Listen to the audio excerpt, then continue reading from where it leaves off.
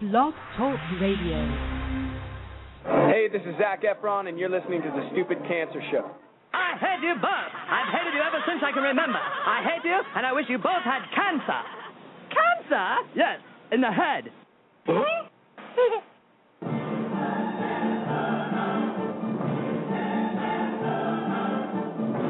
as mad as hell, and I'm not going to take this anymore. Pay no attention to that man behind the curtain.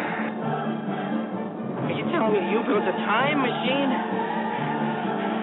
Out of a DeLorean? Talk Radio. This is the Stupid Cancer Show. Uh-oh. Sounds like somebody's got a case of the Mondays. Because he has a lot of chutzpah.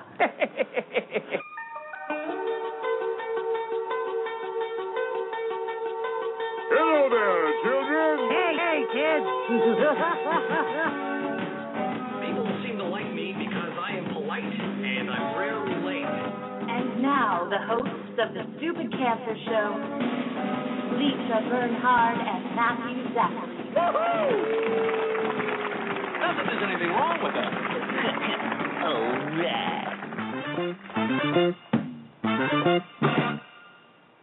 Monday, March 19, 2012, and welcome to the Stupid Cancer Show, the voice of young adult cancer. I am Matthew Zachary, a 16-year young adult survivor of pediatric brain cancer. And I'm Lisa Bernhard, 16-year young adult breast cancer survivor, and we're your hosts for the Stupid Cancer Show. It's not okay. Not okay. It's not okay that 72,000 young adults are diagnosed with cancer every single year. So, got cancer? Under 40? Sucks, huh?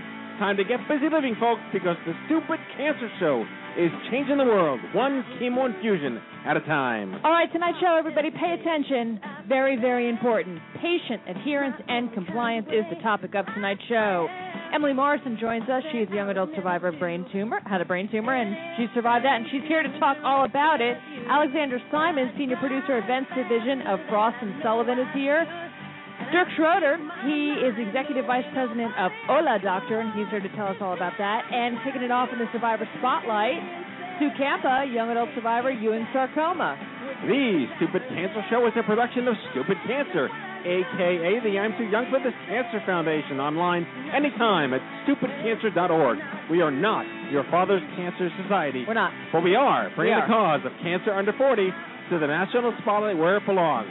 So, welcome aboard another fun and exciting romp to the hay on tonight's Stupid Cancer Show, where remission is not a cure and survivorship is all that matters. And the Stupid Cancer welcome to any and all of our first-time listeners here on the Blog Talk Radio Network and on iTunes. Download us there for free. It's automatic. It's easy. As we broadcast live tonight, as we do every Monday night from the Chemo Deck, our fabulous studio in downtown Manhattan. And a final reminder, the Stupid Cancer Show has a live interactive chat room during each and every broadcast. We invite you to join in the fun, connect with our friends, and ask questions of our guests. And now our self-ingratiating applause of the week. Thank you very much. Hooray, Dodge. Thank you. Hooray, Dodge. Thank you. We are Kenny Caneless tonight. We are. KK-less. But we are Ginger-less. supplanted by, you are our pseudo-ginger tonight, Reverend Dr. James Manning. He's moved up a seat. I'll try to live up to those expectations. You're in the redhead seat tonight. Does that mean I'm going to have to turn redheaded? It means you have several chronic diseases now. We're going to have to make you blush. Well, but I already do. Now you have twice as many. Shit. The ones you had are cured, and you're all new ones now. More the merrier. We can turn his face red. That'll be fun. Yes. That's easy to do. Kenny, yeah. we are Kenny Caneless tonight because the kickoff of the Stupid Cancer Road Trip sponsored by Volkswagen, a 10-city, 10-day tour across the country through our many southern chapters, culminating in the OMG Cancer Summit. That's right. All the way out to L.A. and then back to Vegas. Kenny is making stops in D.C. Metro tonight, Stupid Cancer Happy Hour in D.C. Tomorrow night, Raleigh-Durham. The next night, Nashville. The next night, New Orleans. And the next night, Austin. And the next night, Dallas. Then they get a day off in Roswell, New Mexico to get abducted and abused by aliens. Aliens with cancer. They get probed. Yes. Alien survivors. They'll have their chemo probes. Yeah. And then they will have a happy hour in Phoenix, and then in Orange County, and then in San Diego. You're doing all of this without actually looking at the schedule. I'm impressed. I know this. I built the schedule. Kenny and I built it. If I didn't know it, I'd be embarrassed. Well, still, you've had a brain tumor. That's 10 cities. I did. Yeah. I did. And a stroke. Who are you again? Exactly. And then culminating on Wednesday, I think it's Wednesday the 28th in Vegas at the Palms Casino, and then we kick off the summit on Friday the 30th. That's correct, sir. So, again, go to stupidcancerroadtrip.org and stay up to date. And if you live in any one of those cities, D.C. Metro, Raleigh-Durham, Nashville, New Orleans, Austin, Dallas, Phoenix, San Diego, or Orange County, by all means, please come out to our Stupid Cancer Happy Hours. Check the schedule, and we can't wait to see you there. Take photos with our epically branded Stupid Cancer Beetle Turbo. It says OMG Summit on the sides of the doors and stupidcancer.org on the hood. And go to Twitter and hashtag VW-DasRoadTrip. Lisa with the social media push. Come on. Very nice. Yep. Considering Abe Bagoda wanted to friend you on Twitter today. No, it was Ed Asner. Ed Asner, okay. Close. We have 6 mutual friends, Ed Asner and I. I'm friends with Mel Brooks on Facebook. Are you? No, I'm not. Yeah. Okay. I think I might have. Maybe I'll friend him right now and see if he wants to come on the show at some point. Ed Asner. Yeah. We have 6 mutual friends. Let's get Hume Cronin on the show, too, while we're at it. He'd be dead. Hume Cronin didn't die. Jessica Tandy and Hume Cronin? No, not Hume Cronin. Hugh Downs. Right. Hugh Downs, sorry. Yeah. Hume and Hugh. Yeah. No. Hume Cronin and Hume Jessica. Cronin right. is long. That's the batteries unincluded 6 feet under. cocoon guy. Unless he was cremated, I'm not sure. Right, no. But he's long gone. Yes. Hugh Downs. Why Hugh Downs? Because he's just as old as Ed Asner. He just looks There's old. a perfect rationale for having him on the show. So the Volkswagen road trip has kicked off today, and we announced today that along with our partnership with Volkswagen, we are announcing the Stupid Cancer Get Busy Living Award, which is a competition for young adult survivors who are registered attendees of the conference to be nominated to win a free 2-year lease of a Volkswagen Passat turbo diesel, clean diesel technology, free 2-year lease. That's awesome. So you can go to, what is it? I'm registered at the summit. GetBusyLivingAward.org, and if you are the basic eligibilities, and you could read the fine print on the website, basic eligibility is you must be a young adult cancer survivor, you must be over 25, you must be a registered attendee of the OMG Summit, and you must have a clean driver's license and auto insurance. And be present at the summit. You can't No, just be we had to get rid of that. You don't have to be okay. at the summit. We hope you're at the summit because we're going to be giving you keys at the summit if you win. But nominate somebody at GetBusyLivingAward.org. But you have to be registered at the summit. You have to be a registered attendee. And something happens and Right. you don't show up. Well, if you don't show up, we've made amends for that. right? If you don't show up, but you're still registered for the conference, it counts. You cannot be nominated if you are not a registered attendee, and registration is closed, so no one can just register now and be one of those cancer fakers and win the contest. So we give you a car for 2 years. You just have to put gas in it. Yeah, it's gas. Yeah. I think Volkswagen. And don't wreck it. No, don't wreck it. But it's like getting a car from Hertz, basically. They're giving you a loan or lease for 2 years, all expenses paid, no insurance burden there's no transfer taxes. You just get the car, and I think Volkswagen will deal with oil changes if you want it. But it's a car. You got to put gas in it and inflate the tires and clean it and whatever. But pretty epic relationship with Volkswagen. That's fantastic. And as a reminder, everybody knows this, but just in case, Will Reiser, he's getting our other big deal award there, a screenwriter for 50/50. Yeah, he's getting a Stupid Cancer Extreme Survivor Award. Yep. He's going to be there joining us, and he's very excited about that. Literally joining us, you and me. Yes. Lisa and I will be on the stage, and we'll be on the couch. We will be reclining on a couch with Will, the three of us. It'll be Passover. It'll be something to witness. It might be Passover, I think. Is it Passover soon?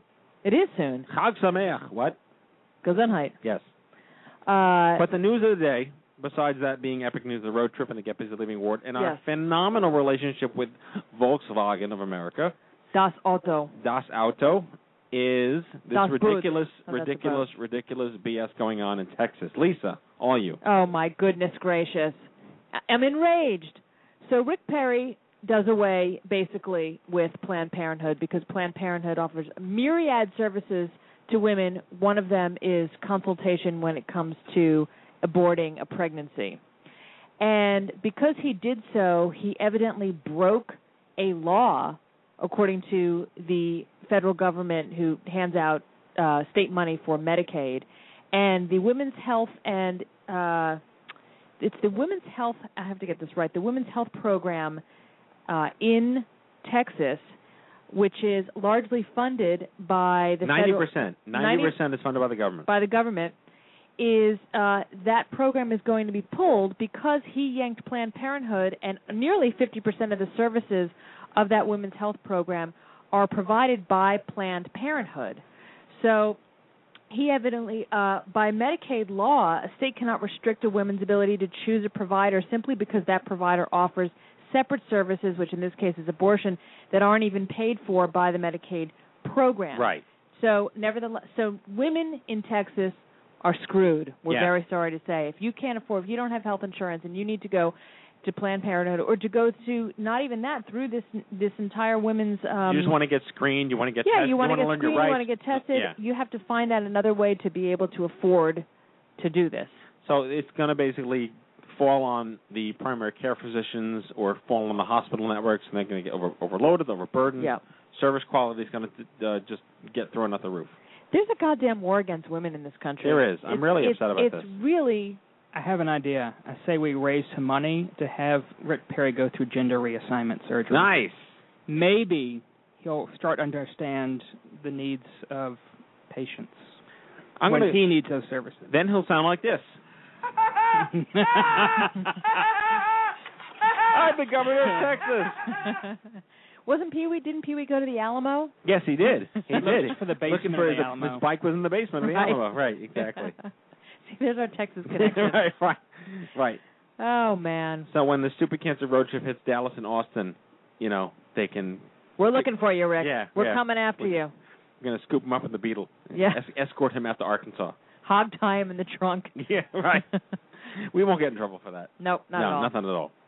We'd have a lot of supporters. We probably would. We probably would. All right. Well, let's get to our Survivor Spotlight here. All right. I'm going to do the honors here with Sue. Sue Kemp is a 6-year survivor of Ewing sarcoma, a rare bone cancer. Tends to occur more in young boys, so she was absolutely super psyched that as a woman pushing 30, she was diagnosed with this disease. And she's written a book about her experience being treated in a pediatric cancer ward when she was pushing 30. Wait a minute, something's not right with that.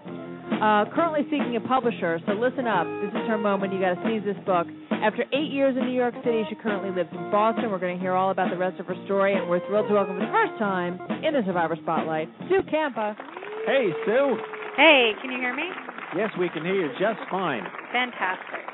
One thing I wanted to bring up right away before we get to your story is that you were one of the very, very first I2Y community members here in New York City. Indeed.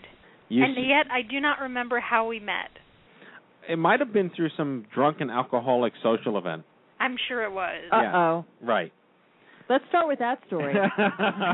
We don't remember it. No, we don't. Too bad. But literally, you are one of the very few people that have seen this organization go from nothing to full throttle in 5 years. Yeah, and I'm excited about Vegas. I think that's sort of the pinnacle of just how much you've grown. We're very impressed by it, and we're very impressed with ourselves. No, I'm impressed with the fact that people are actually clamoring. We're getting emails. We're impressed with our supporters. Well, that's the whole thing. Like people, we were so worried last summer. Are people going to come to Vegas? Is this going to be just another gimmicky thing that we try to pull off? Yeah. We have people emailing into the organization on a daily basis, begging to be put on the wait list, which has been closed, and we're incredibly humbled by that. But at the same time, there's something called a fire marshal code that we have to abide by. and we'll look. Well, so I guess we'll go back to Vegas and plan for 600 people next year or whatever. Because you know what it is? Because if you're a young adult survivor, it's baby needs a new pair of testicles. Baby needs a new pair of breasts. That's what you're going to say on stage at the Palms, Lisa. We're going to hold you to that. Okay. All right. So Sue, I like you, I was diagnosed with a childhood disease. I was treated in the pediatric setting as an adult, and it's an extraordinary experience to feel so incredibly out of place. Why don't you and Ewing sarcoma of all things? My brother-in-law had Ewing sarcoma. Is that named after Patrick Ewing? Yes. Okay. Patrick Ewing. So Patrick Ewing sarcoma. The New York Knicks yeah. gave Sue her cancer. Yes. All right, so go ahead, Sue. They suck for so many reasons. All right, go ahead, Sue. Okay, so you want to know what it was like being treated in a pediatric ward? Well, we'd like to know, like, how you were misdiagnosed and not treated age appropriate. Well, tell us the stuff that'll piss us off. Yeah, well, I had, starting in the summer of 2004, persistent pain in my tailbone and fatigue, and it went on for about 9 months with me telling my mom and telling people about it, and enough people said to me, those are sort of signs of cancer, you should really see somebody. And I saw my GP's partner, and it was like the end of the night, 7 o'clock at night, snowing on the Upper East Side of Manhattan. He came in and was like, we got to clear these people out. There were like 10 people in the waiting room. The staff had gone home except for the doctors. And I thought he was just going to push me through and say, buy a new mattress or get a better chair for your office. And so I went into his office, and he said, what's going on? And I said, well, I have a pain in my tailbone. And he said, well, not everyone knows exactly where that is. If I touch you there, it'll be inappropriate. And I said, that's exactly where it is. Nice. So he asked me about 6 times if I thought I was pregnant, and I said no many times over. And finally, he asked enough questions that he figured out that it was probably not neurological and probably not muscular. So he sent me for an X-ray, which showed nothing, and then he sent me for an MRI, which showed a 17-millimeter mass in my S2 of my sacrum, which is the formal name for the tailbone. Right. And then I made the mistake of going to doctors in upstate New York, which is where my parents live, because I thought, well, whatever this is, I'm probably going to have to move home to deal with it. So I went to a surgeon to have my results read from the MRI because I was on vacation the week after the MRI in New York City. And he said, oh, well, you have this mass. And I said, what do we do about it? And he said, nothing to me. And I said, do we biopsy it? So he said, well, no, I can't biopsy it. So I said, was there anyone who can? And he referred me to a doctor at Albany Med who I waited to see for a month, the chief of neurosurgery. About a week before the appointment, they bumped me down to the newest guy in the practice and said, you have to come in for this appointment now or you're going to have to wait another month to see the same doctor. You're not going to see the chief of neurosurgery. And I was disappointed, but I went in and saw this doctor. He was also unresponsive to my questions. When I asked, can we biopsy it, he said no, because you'll lose your bladder and bowel functions. And I thought, well, that's terribly alarming. Who needs that anyway? Yeah, exactly. Who needs Overrated. it? Especially in your 20s. It's so fun to be incontinent. So, so basically, I had enough of them at a certain point. They did a needle biopsy and found nothing. But you're biopsying something that's 17 millimeters, so the chance of you actually hitting the right spot is pretty difficult. Needle biopsies are challenging in a lot of different scenarios, but you're right, particularly because you're getting so little out. You're just getting a few cells, so. Yeah, so finally I just sent a work-wide email to the people I worked with at WNYC Radio and said, does anybody know a good back surgeon in New York City? Someone referred me to a guy who they said, if he doesn't know who to send you to, no one will. He sent me to Sloan Kettering. I saw Dr. Bolin there who said, well, whatever this is, it has to come out. And within 2 weeks, I had a needle or a excisional biopsy where they debulked my spine, and they knew immediately from the frozen sample that it was Ewing sarcoma. Took all of it out, and then I had 7 rounds of chemo, 6 weeks of radiation, and they were going to do a second look-see surgery, but they decided not to based on my recovery. So, but this whole time I was treated in the pediatric ward, which I actually found to be extremely comforting because I was someone who, at the age of 23, my pediatrician told me, you have to see another doctor. Like, I can't keep seeing you. So I found it to be, especially because the level of care you get is so different than when I would be bounced off the pediatric floor onto the adult floors when there was overcrowding. Yeah. I just found it to be that the patients or the nurses were much more on the ball. Everything was like very clean. There were a lot of amenities. They had Krispy Kreme donuts every Monday when you got your finger stick, so that was nice. Tasty. Yeah, exactly. Nothing like incentive through sugar. Yeah, and also the important thing was that they would give you anesthesia for things like bone marrow aspirations, which a friend of mine who had lymphoma, stage 4 lymphoma as a 40-something, had described a bone marrow aspiration without anesthesia to me in such horrific manner that I was terrified of having one. So to not have to be awake for it was a blessing. Wow. So, tell me this. So, how did you originally? You said they didn't do a follow-up. Sorry, let me back up a bit. Lisa's not here right now, but if you leave a message at the beep. Exactly. Mobilization with all of this, with this being in your tailbone, how has that left you?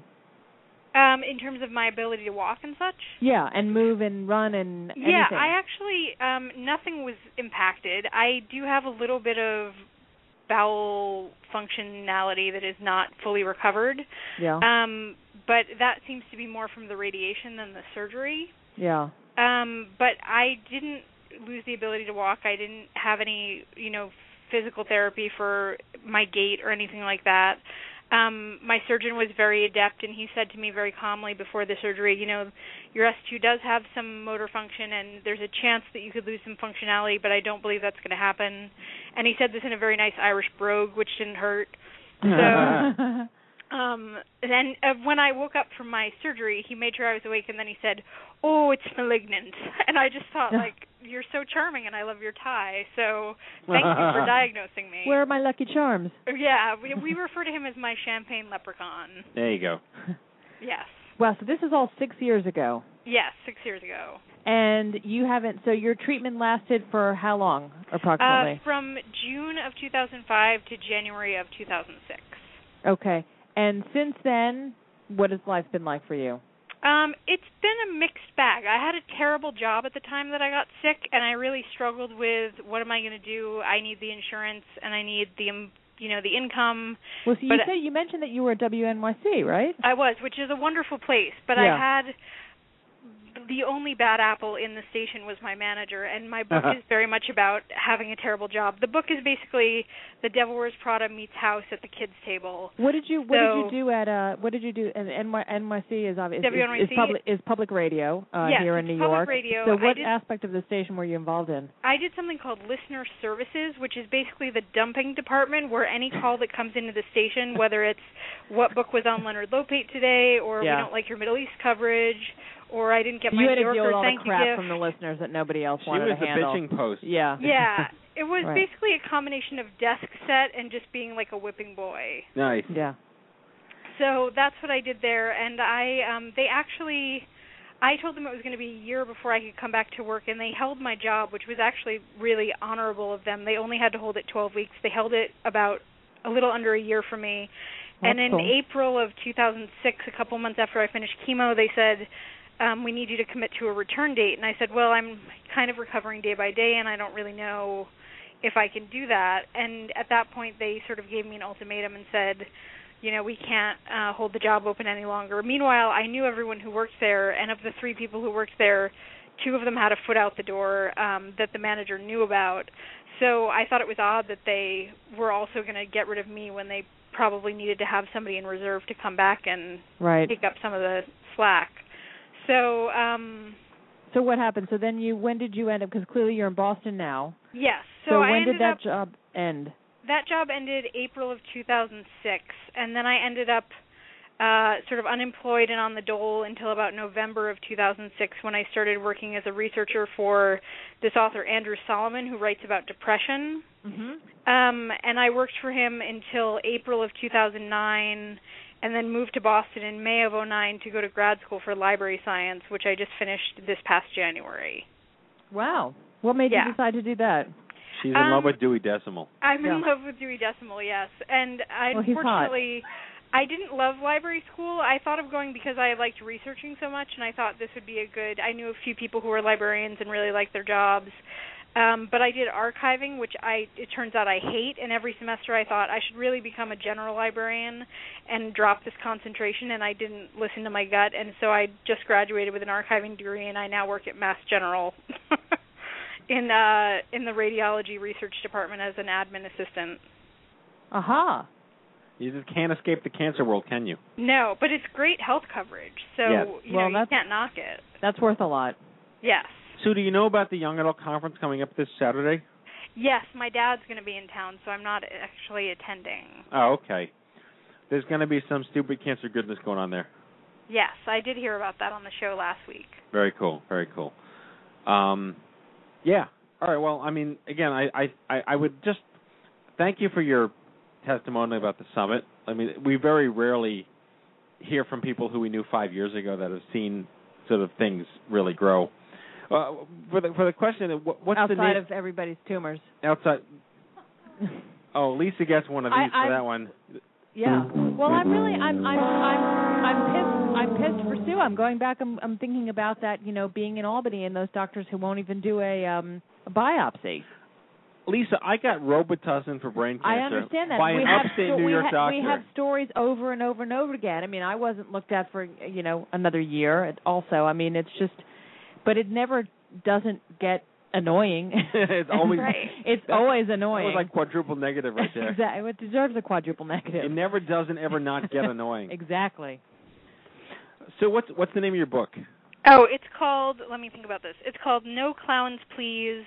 My year as a 20-something pediatric patient. I just changed the title because publishing experts told me cancer memoirs don't sell, so if you call it My Childish Cancer, you'll never find a publisher. Right. Yeah. No Clowns, Please. I like that. Yes, it's in reference to the clown doctors at Sloan Kettering in the PEDS unit who are very solicitous and they get all Patch Adams on you. I was going to say, it's a Patch Adams festival. Yeah, it's just unfortunate. And so there's a few references to that in the book, and that's the nature of the title.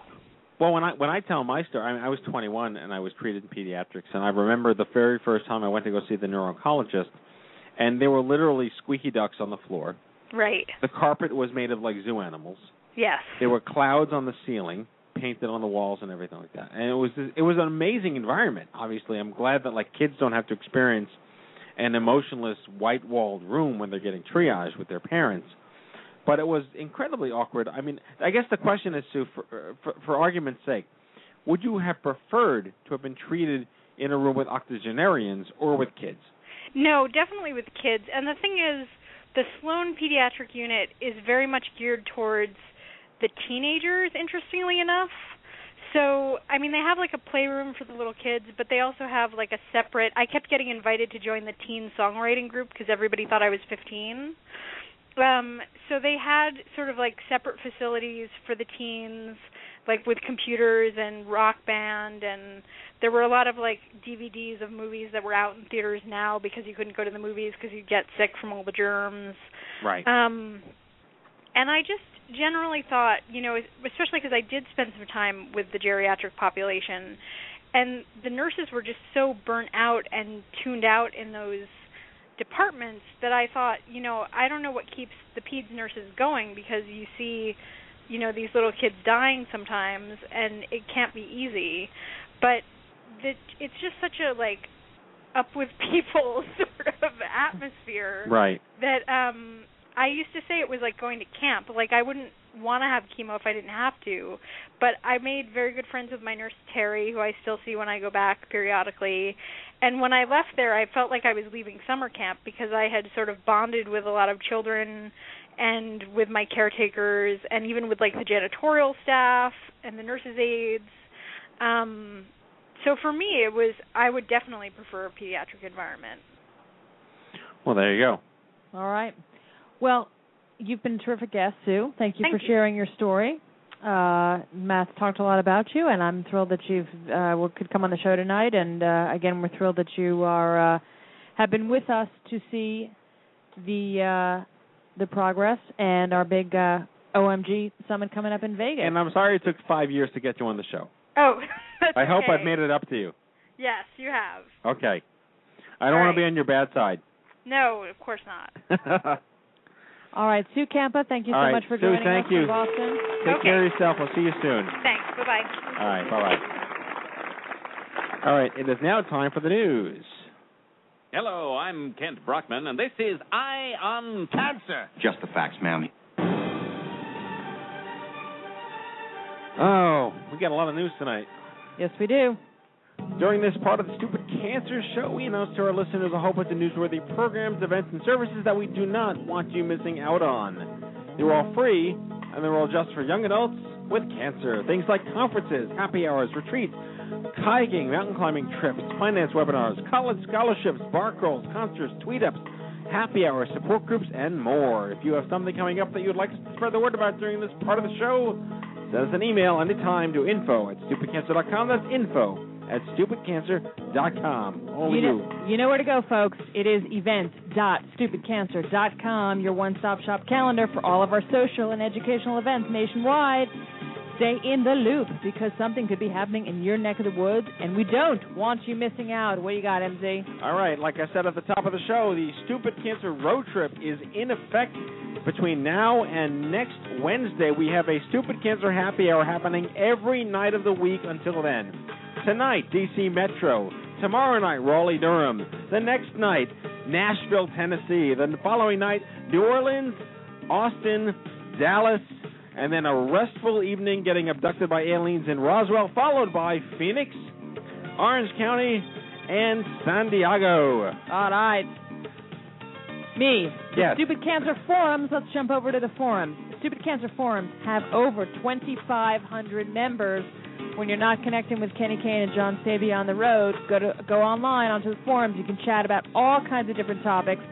This is your premier online community to connect with survivors, patients, parents, and caregivers just like you. Visit stupidcancerforums.com. That's stupidcancerforums.com. Sign up with one click through Facebook. All right, folks, we're talking the ING New York City Marathon, the 2012 ING New York City Marathon. Yes, that marathon. We have Stupid Cancer. Team Stupid Cancer has 5 slots for the ING 2012 New York City Marathon, and we are accepting applications today. Submit your interest in joining the team to info@stupidcancer.com. We will send you more details. This is a highly prestigious race. We are very proud to have our very first ING New York City Marathon team. We just wrapped the New York City half on Sunday, and we thank our team members for being incredibly involved, raising us tons of money, and spreading the good word about Stupid Cancer.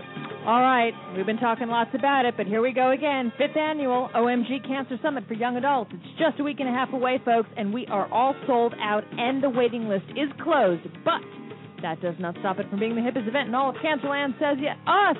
This year, more than 500 young adult survivors, caregivers, providers, and activists descend upon the Palms Casino Hotel in Las Vegas. Baby needs a new pair of testicles.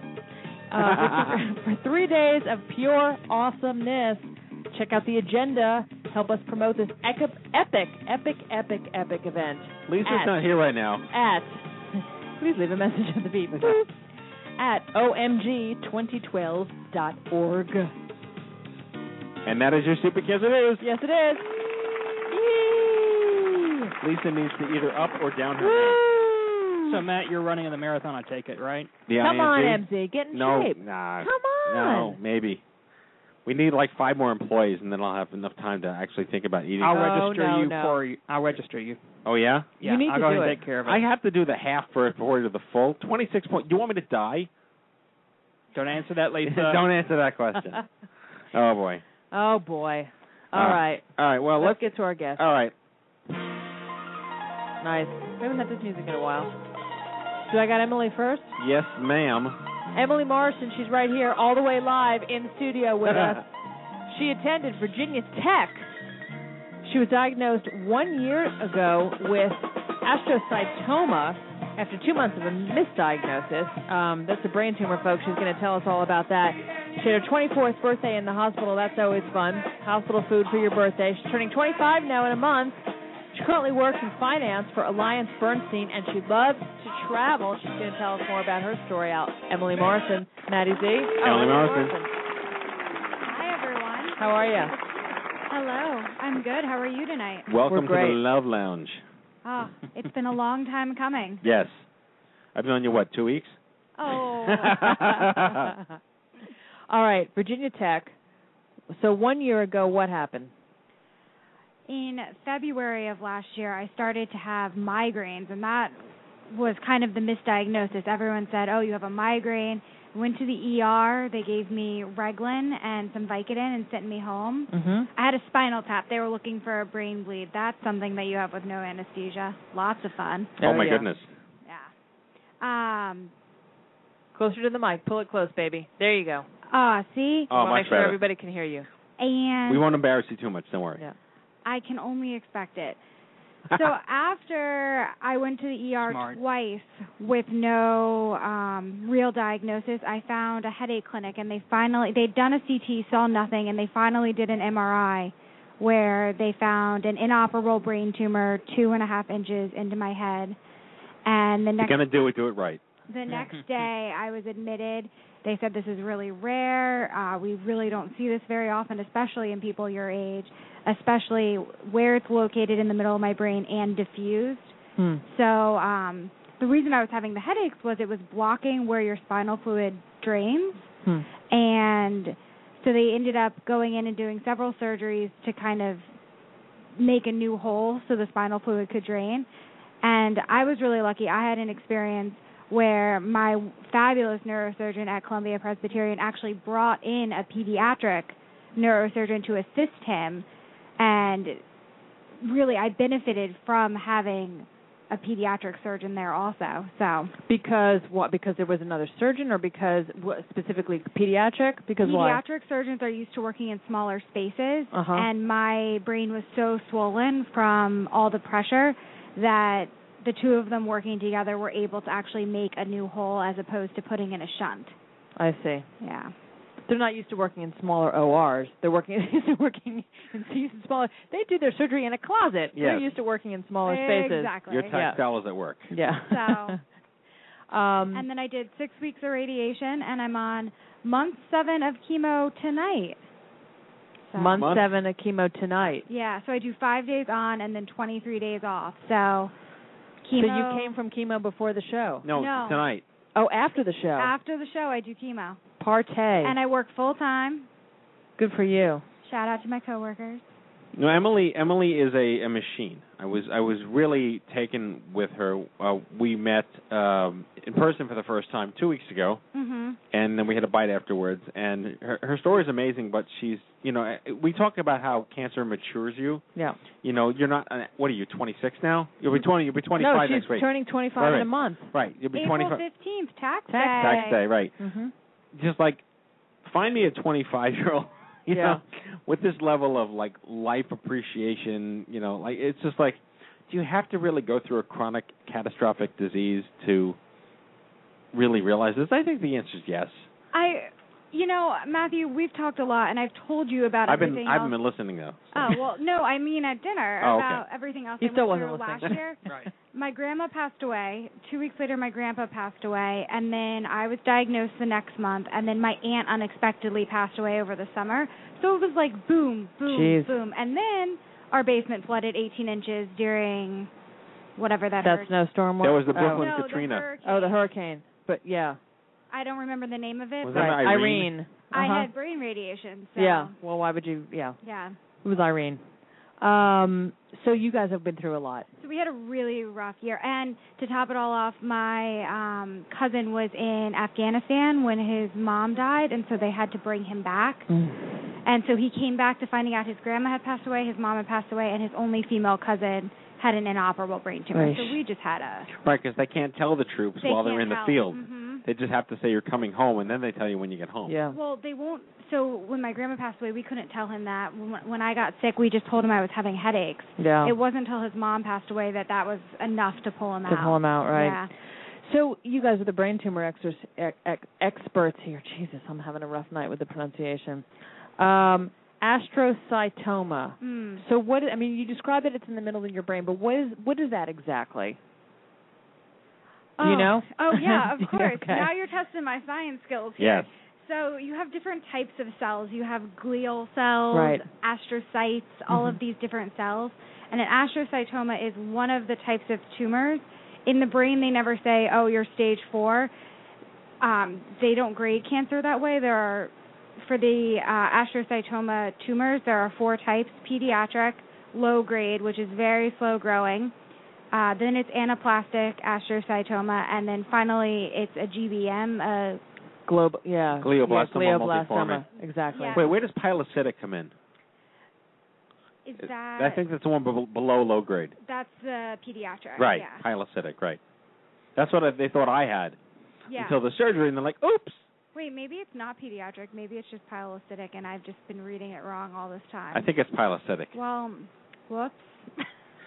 You said it says in your bio that you're a mix of grade 2 and 3. Mhm. So that's below the glioblastoma, right? Yes. Yeah. So they weren't able to take a huge biopsy because of where it is, which is something you were talking about before with the needle biopsy and all that. Right. When you get a sample, is the sample representative of the whole, or is it not? Yeah. And so the sample they have for me is mostly low grade. There's a little bit that's a little higher. Right. So they can't really classify. They actually call my tumor a gliomatosis, which means it's glial cells that are diffused in the brain. But it's a bit of a gumbo. Yeah. Right. It's really rare. And so I don't qualify for a lot of clinical trials and things like that because it's so unique. Yeah.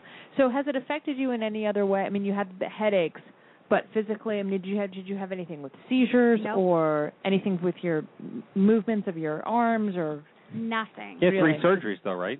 I had 3 brain surgeries over the course of 3.5 weeks. But you look great. Oh, that's what they all say. Wait, where's my cancer card? Can I play it? Yes, exactly. So. Wow. So that's the young adult story, misdiagnosed. I love the fact that you had a CT scan and they didn't see this giant thing in your brain. Mm-hmm. Yeah. That's quality radiology right there. I went to the ER twice, and both times they gave me Reglan for the nausea and sent me home. This was in Albany, right? No. It was actually James with the win. In New York City. I will not mention the hospital name. But we'll shake it out of you later. Yeah. You're too kind. But now you work for you volunteer for the National Brain Tumor Society. Tell us about that organization. So the National Brain Tumor Society, I actually started volunteering for them from my hospital bed in between surgeries 2 and 3 on Easter Sunday. Jeez. And I found out they were having the first annual brain tumor awareness walk in New York last June. She didn't even wait to get out of her bed. Right. She's like in between surgeries. She's already like got the IV poles in tow. Right. Exactly. When I got out of the hospital, my dad used to walk with me every night up and down the driveway, and then we'd go a little further because I hadn't walked in weeks. Right. Yeah. Yep. It's just a mess. And I wanted to be able to walk the 3 miles and so I got out at the end of April, and the walk was middle of June, so I basically had a month and a half to quote-unquote train. So I started fundraising on Easter Sunday, and the first walk was the day before Father's Day last year, which was really great. I got to speak and paid a little tribute to my dad and my mom, who were so helpful to me. And now I'm fundraising for them again, and the second annual walk is on June 16th on Governor's Island. Yep. It's going to be so much fun. Nice. Now that they've detoxified the island. Yeah, that's here in New York, by the way. Governor's Island is like this former hellhole of a lost little mini. It's it's its own Chernobyl without the nuclear plant. But now it's so beautiful because the walk around it's like by the Statue of Liberty. No, they cleaned it up. They urbanized it, which is great. Yeah. So, and then you work for, what's Alliance Bernstein? It's a finance company, and I was really fortunate. They were so supportive. They're still so supportive of me. Brad, I had asked you, young adults get sick. How do you tell your employers? What do they do with you? They can't discriminate, but you can lose your job and then your benefits and all that stuff. Your experience was decidedly anomalous for the young adult story. Right. I had full support of management. I had people come visit me in the hospital. Senior management would come to my hospital. And this isn't a small company. It's several thousand people. And I was really supported. And even now, I'll probably go in late to work tomorrow because of chemo. Yeah. I'll probably leave early one night. And I just have full support from them, which has been so, so great. Right. And again, we like success stories like that. We should encourage all employers to actually treat their employees this way. Yeah. Yeah. Right. And because of it, it makes you a more loyal employee because I feel like I have some sort of stake in the company. Sure. I fit in with the people, and I want to give back and treat clients better. They've got your back. You want to have their back. Exactly. So we're going to keep you on the show. I mean, you're obviously physically here, but I want to segue. Matthew. I want to segue into our next two guests by asking you a pointed question, which is the irony of tonight's show is about adherence and compliance, which is fancy terms for remembering to take your pills. What people can do to be told to remember to take them, and how do you adhere to the schedule to ensure your optimum health based on your prescriptions, and how does that translate into long-term outcomes? You are clearly on the ball with taking this medicine. I said at a conference, and we'll talk about the conference, that I'm the most adherent and compliant patient out there because I'm scared to death to miss taking my medications. How do you feel about that, and what's your regimen? Well, it's interesting that you ask the night I'm starting the 7th round because there is no evidence that after 6 rounds of Timidor you gain benefit by staying on the drug. Right. Especially if you're an astrocytoma 2-3. A guest you had a few weeks ago had an anaplastic astrocytoma, and so for her, they prescribed 12 months. But for me, they kind of don't know what to do. So for the last week and a half, we've been having this debate. Do I continue with treatment? Do I, continue doing 5 days on, 23 days off? And so I think you have to figure out what works for you. When I was home over the summer, I actually made spreadsheets. I know this doesn't surprise you at all. She works in finance. I made spreadsheets, and they were all multicolored and color-coded and morning, night. Now I'm much worse about it, but I also have many less pills to take. But I think you have to figure out what works for you. Right. All right, well, with that, let's segue in. We'll bring in our 2 guests here, and let's cue up some music. All right, in studio here, Alex Simon is the senior producer with the events division of Frost & Sullivan. In his role, he works to develop the content and the speaker faculty for Frost & Sullivan's interactive events and executive mind exchanges across the industry. Then Dr. Dirk Schroeder is the professor of global health at Emory University. He is also the executive vice president and co-founder of Hola Doctor Incorporated, an online community that produces culturally relevant health information for Hispanics and other underserved populations. Please welcome to the Stupid Cancer Show, Alex Simon and Dr. Dirk Schroeder. Gentlemen. Welcome both. Hello. Dirk, a special thank you for filling in at the last minute. We really appreciate it, and I was really impressed with the feedback I got on your presentation at the conference last week. Sure, I'm glad to do it. So let's just hop right to it here, Alex. Let's start with you. Tell us about Frost & Sullivan. What do you guys primarily focus on, and this major conference that I spoke at 2 weeks ago? Okay, the one thing I will start off, my only correction I'll make is we refer to it as the Congress. The Congress, which not is the conference. Easy mistake, yes, okay. Easy mistake to make. So Frost & Sullivan is a global growth partnership company, and it's working with Fortune 1000 companies for the most part, helping them grow their business. So it's a growth-focused consulting professional services company. And life science is an industry we were very heavily involved in. Right. Am I close enough? Yeah, no, you're good. Maybe a little closer, but that's okay.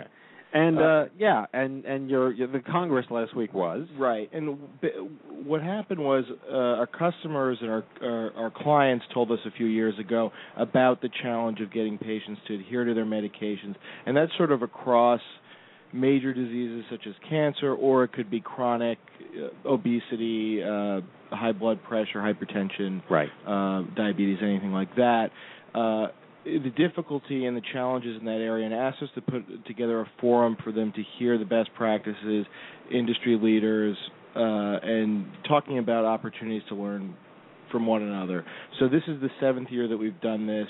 We've primarily done in the East Coast and mostly in the Philadelphia area.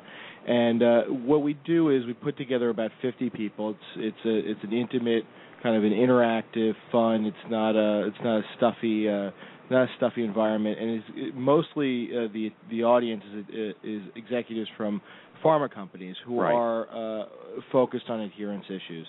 So what we're all about with doing this and have been is helping uncover innovative ideas and trying to work together and find new approaches to the crisis of adherence across diseases. Right, and very well said. And I will attest that your conference was not stuffy in any way. Although Congress wasn't a conference. conference. Your Congress, there you go. your House of Representatives was not stuffy. Although I did wear a suit. Well, it's funny. We had the post-mortem meeting today, and one of the I love that it's called a post-mortem meeting. I'm calling it a post-mortem. And one of the items on the agenda was addressing the genes issue, which you and Kenny know very well. Yes. JEANS, not GENES. My suit was made of denim. The suit was made of denim, and this is your leisure suit. My leisure suit. It was faux denim. Yeah. Yes. Yeah. And this is an organization or a the Union League. Goes back to when Lincoln was president, and there's actually one in New York too. Apparently, they frown upon denim because it was held at the Union League. Yes, this was held at the Union League, and they frown upon denim. And I found out that Team Stupid Cancer were not the only ones who violated this. Thank God. Yes, there were people. Sacred dress code. We didn't feel entirely alienated from the. Usually, we are the only people that violate things. Matthew, hey will now. we be seeing the denim suit in Vegas? Oh my God! It's like when I went to high school. Like you wear the denim button-down shirt with the matching wash denim jeans. That horrible 80s look that you can. Thank God no one posted on Facebook yet. Okay. All right. So Dr. Schroeder, hi, welcome aboard. You were one of the speakers at the Congress last week.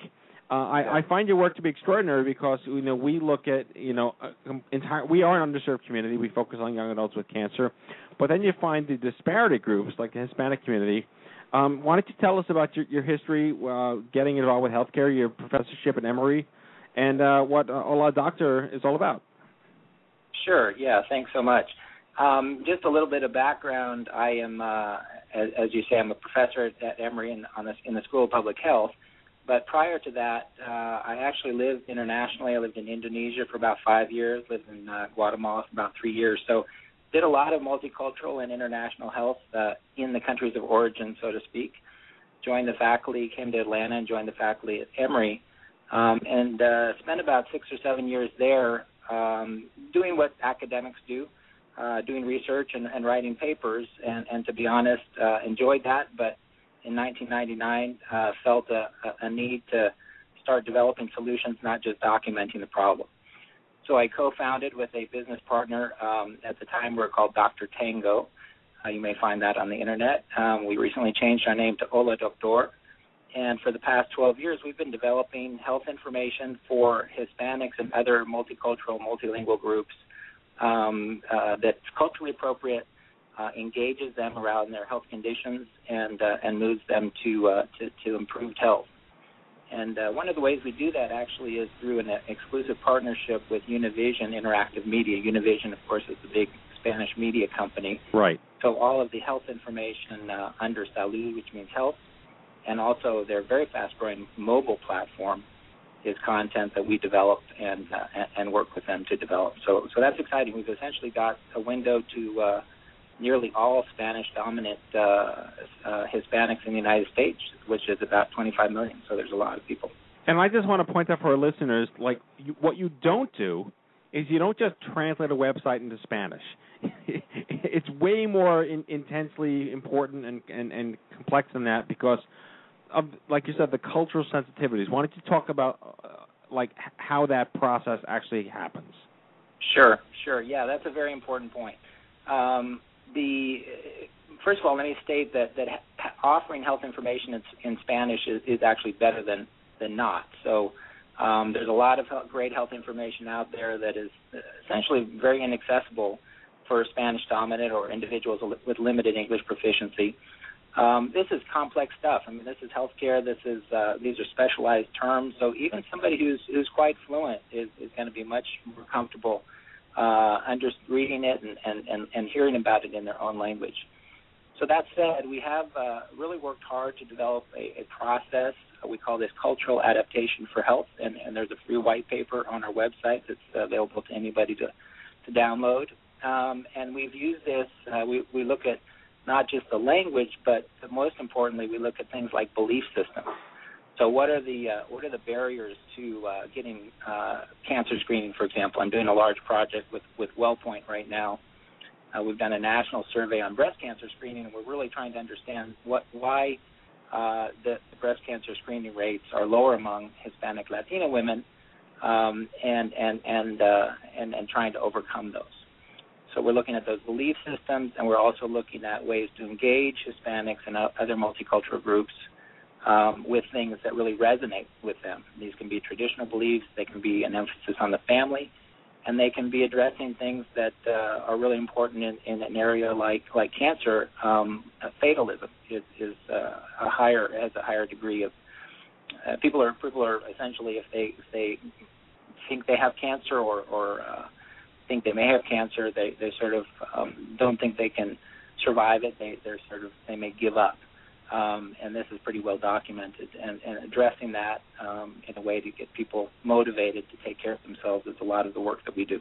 That's sort of a fascinating facet of this to me, is that in some cultures, Hispanics and I'm sure many others, I know, for instance, in Africa, cancer is, you can be completely shut out from your family. It's like you're some sort of an outcast. People don't want to go near you. People think you're bad luck. Well, it's anathema. Totally. Right. They can catch it or whatever it is. And so you're saying that you find that this fatalism, I mean, is it religion that sort of comes into play, where some people think like, well, if it's God's will, this is meant to be, and that sort of affects their compliance with their taking their drugs, taking their pills, or even getting screened. Or even getting screened, exactly. That's exactly right. Yeah, and go ahead. I'm sorry. No, you go. So we're not in the same room, obviously. Fatalism is a component of it. And I don't want to overemphasize for your listeners and others the importance of fatalism. This is one component of lower screening and worse adherence to medications. The other thing that the other factor we found pretty consistently is that Hispanic, Latinas, and of course these are generalizations, often have essentially an understanding or less of an understanding of the severity of conditions and the consequences of not taking care of something in a timely manner. We've done a lot of work, for example, around diabetes. And we've done we've actually talked with Hispanics who have diabetes and found some through a process we call positive deviance that are actually taking really good care of themselves. This was a really large project we did in Texas, and we talked to them and we said, why are you taking care of yourself and the people that are working next to you in this large employer are not? And they said pretty consistently that they started taking care of themselves when they understood the importance of this condition, and if they don't, there could be really dire consequences. In the case of diabetes, amputations and blindness. And there's a sense then that some of these chronic conditions and even things like screening are not as serious. They don't take them quite as seriously as other ethnic groups.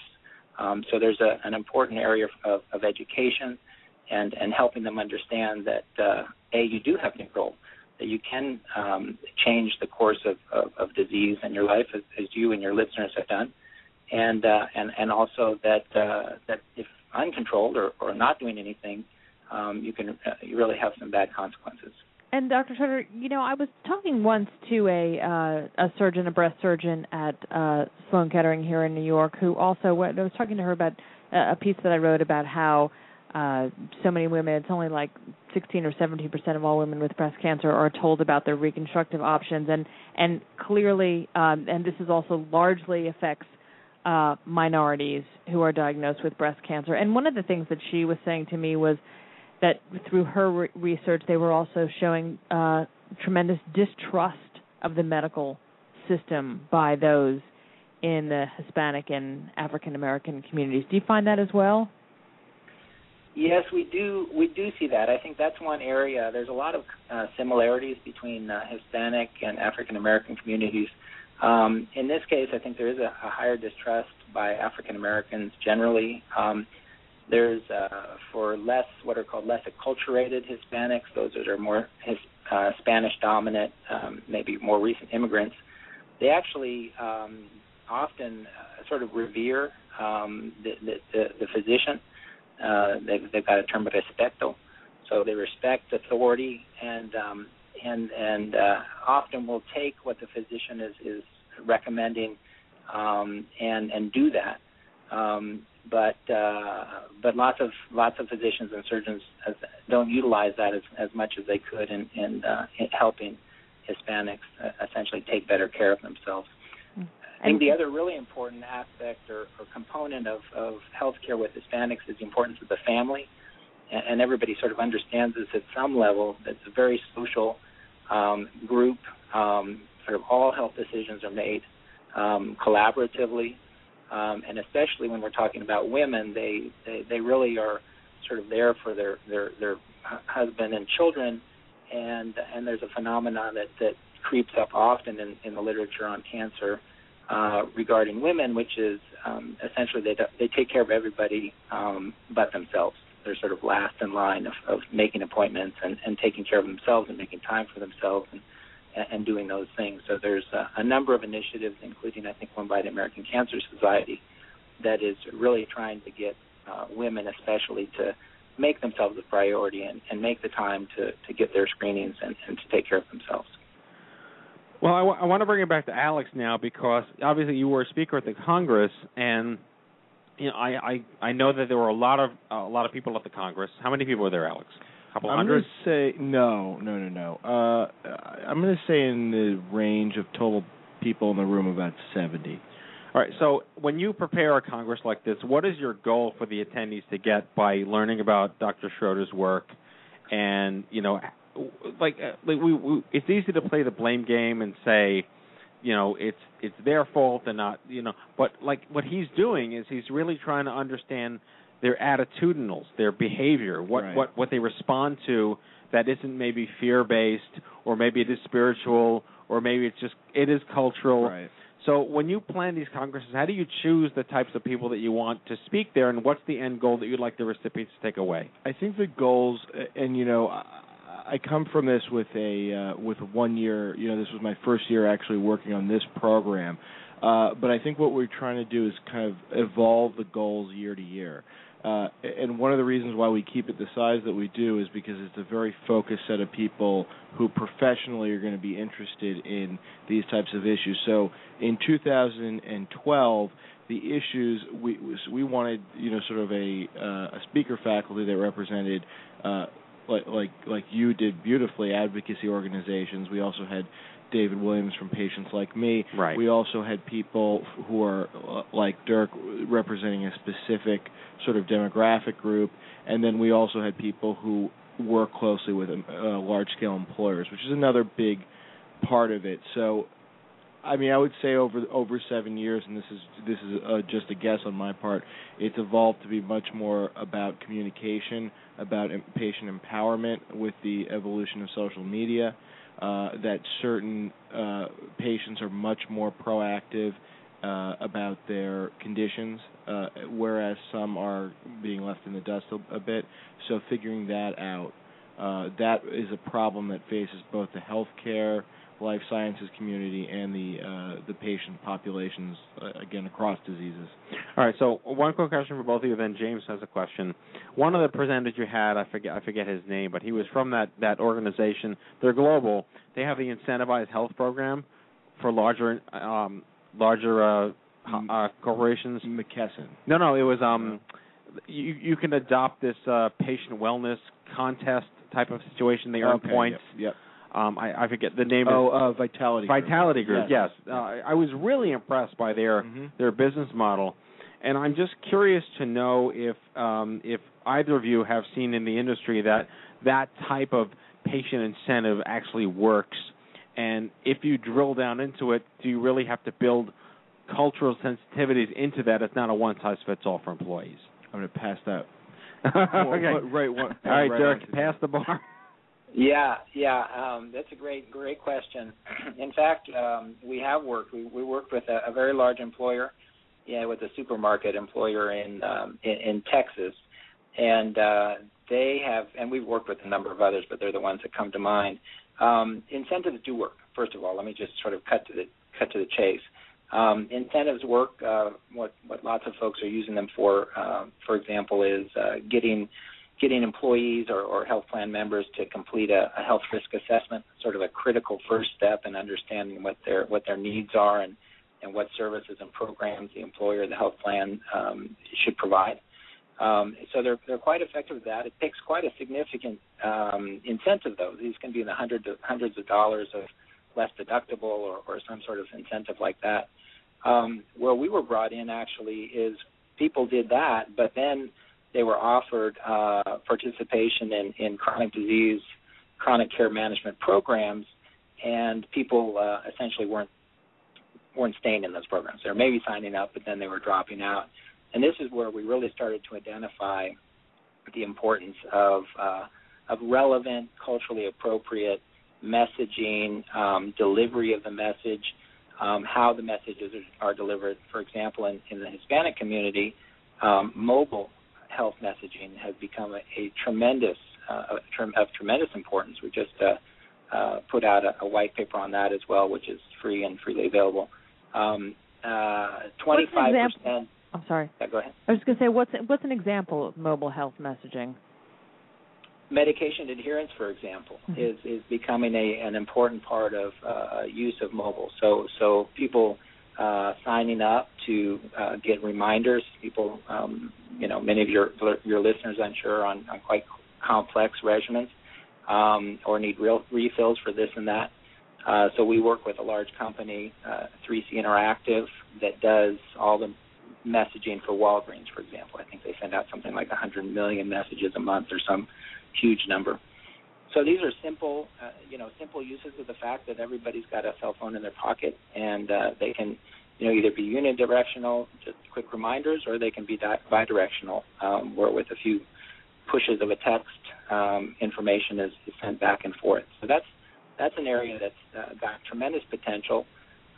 Pew did a study about 9 months ago, and found that 25% of Hispanics have used their cell phone, used their mobile device to look up health information, compared to just 15% of non-Hispanic whites. So it's a very important part of how they're getting their information, as well as social media, which has come up tonight. And I really commend you and your organization for really being, but really being on the forefront. I've referred a number of people already to your organization and site. It's really great how you're pulling it all together. So kudos to you for that. So Dr. Schroeder, this is James. I have a question for you. So in the African American community, the Tuskegee trials are very damaging to that population's trust of the medical community. Is there something similar for the Hispanic and Latino populations that are always gone back to as this is the reason that perhaps there might be some distrust? Yeah, that's a great point. Nothing quite as similar. I would say the sort of area that's of similar concern, I suppose, is that is the immigration issue, and that there's a percentage of the Hispanic Latinas that are undocumented. That's decreasing actually pretty rapidly over time.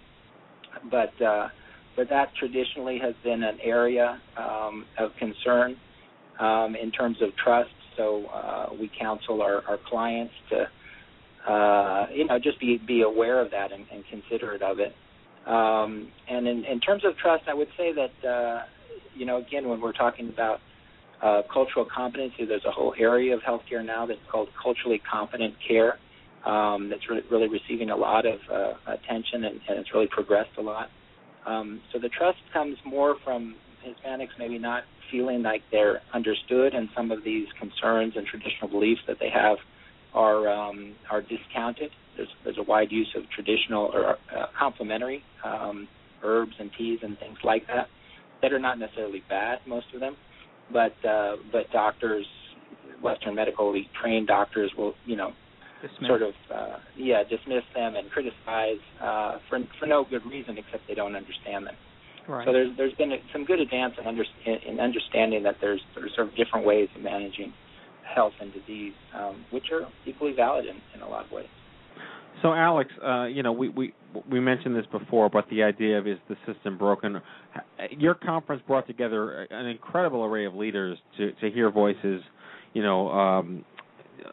like Dr. Schroeder's and the Vitality Group and our organization.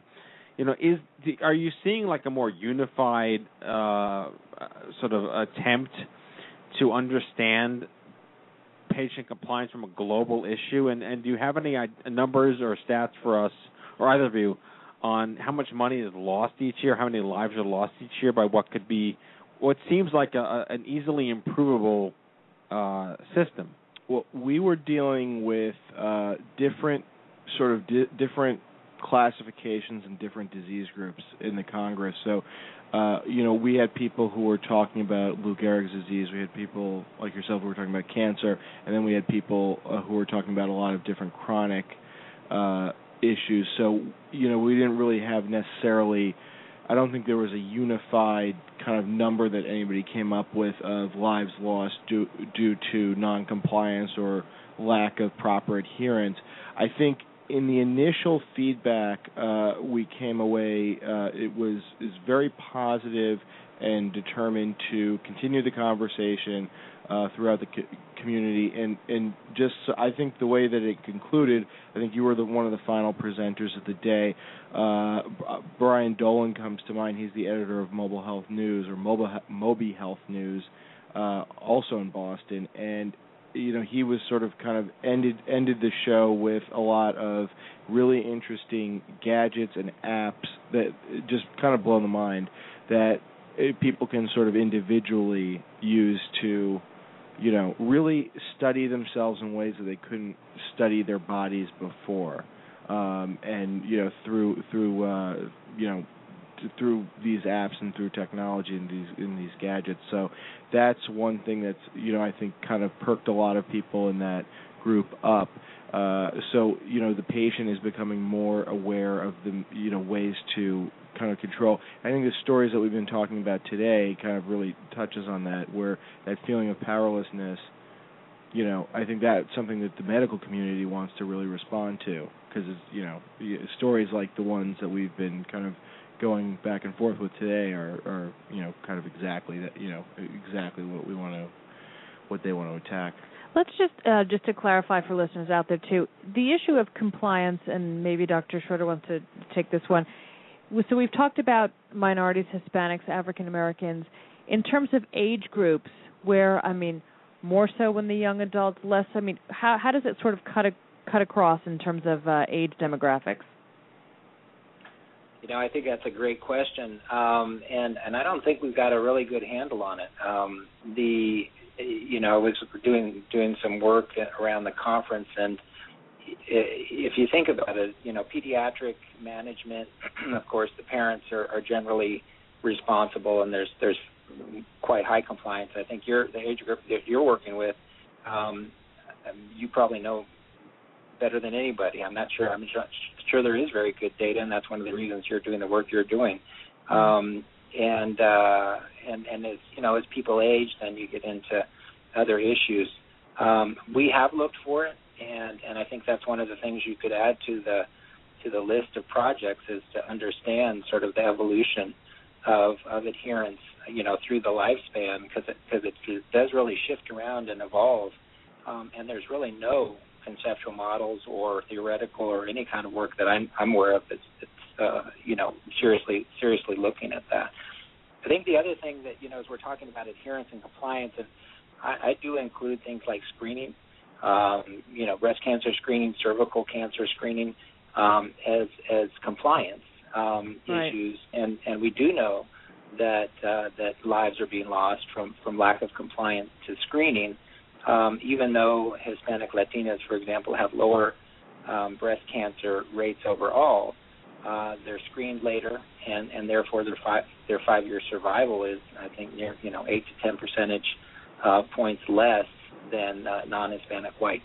So lives are definitely shortened because of that delayed screening or lack of compliance to screening recommendations. Right. We should also mention, which we haven't, you are a childhood cancer survivor yourself. Me? Yeah. No. Oh, no, you're I'm not. not. I'm sorry. No, I was talking with Matthew earlier about a good friend of mine, Brad Schmidt. Brad Schmidt, that's right. I'm sorry. That's fine. He's a good friend. We play racquetball 3 days a week, and they said he would never walk, and now, unfortunately, he mostly beats me in racquetball. He's ranked one of the top racquetball players in the state. He's just releasing his memoir soon. He's got a website up. But he's really an inspiration for many of your listeners, I'm sure. Well, we got to get him on the show, so hook us up. I will do that. And you, to get personal, you had to let us know about this information. You had lost your wife to cancer, so this is a sort of a deeply passionate cause of yours. It really is, and like many of your listeners, she was over 40, but not much over 40. She was a physician we met at Johns Hopkins when we were in graduate school there, and she was from Spain. She went through about 6 to 9 months of very strange diagnoses, high blood pressure, facial swelling, this and that, and ultimately diagnosed herself with adrenal cancer, and was one of the unlucky 1 in a million that for which that was malignant. So unfortunately we lost her about 3 years ago. So yes, cancer is a very important part of my life, and I certainly am very happy to be on the show, and look forward to working with you and your listeners in the future. Well, we really appreciate all the information you've brought us tonight. It's been terrific having you on the show. This is an important topic. What's the website that people can go to for Hola Doctor? Is it just that? Yes, sure. It's Hola Doctor, HOLA, doctor spelled out .com is our consumer site. We also have a version of that within Salud, the Salud channel within Univision. And finally, for those of your listeners that are maybe Hispanic, Latina, or Latino looking for obesity and weight management, we have another program called Medieta.com. And so this is, again, very culturally appropriate, relevant. We've done randomized trials of that, which showed that a culturally appropriate program led to twice as much weight loss as just a translated version. So this really has significant health outcomes beyond the translation. Well, we like when there's tangible progress. I can tell you that. Our age group has been very underserved, so when we can give them tangible evidence that here's stuff that really works and really happens, and it's not, this ethereal rhetoric, that's congratulations to you on doing such great work. Well, thank you very much.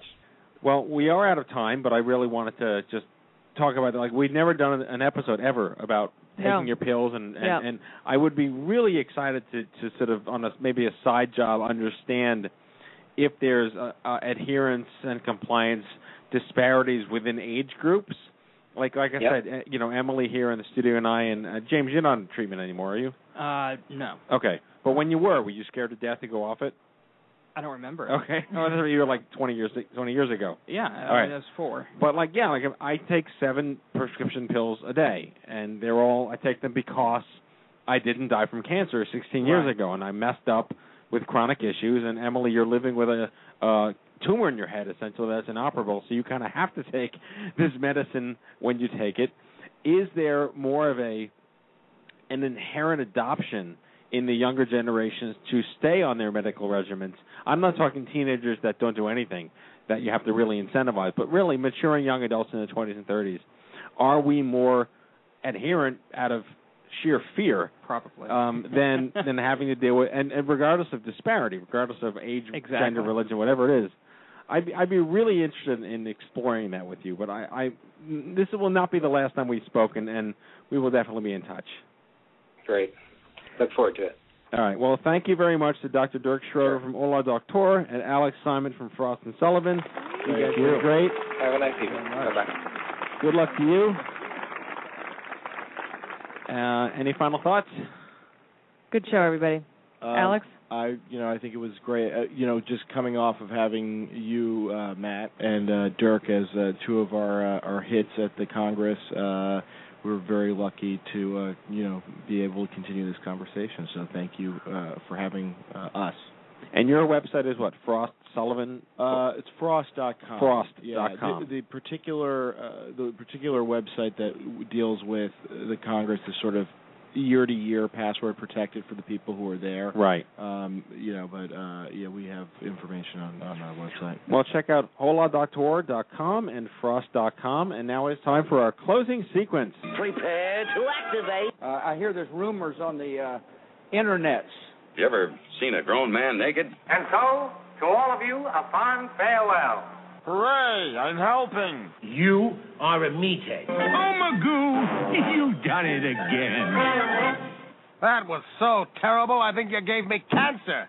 All right, everybody, that is tonight's show, number 217. That's right. We hope you had as much fun as we did poking a stick at stupid cancer.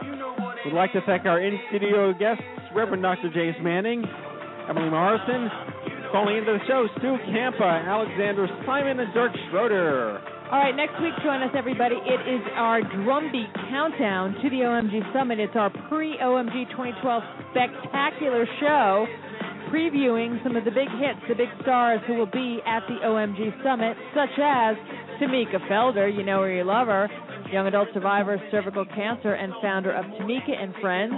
Sharon France, another one of our faves, founder and CEO of the National Coalition of Oncology Nurse Navigators, and the one, the only, Allison Allie Ward, young adult survivor, ovarian cancer, and she's the chair of our OMG Cancer Summit Steering Committee. And there's another surprise up our sleeves for next week. You're going to have to tune in and see what that's all about. So join us next Monday, same bat time, same bat place, 8 p.m. ET.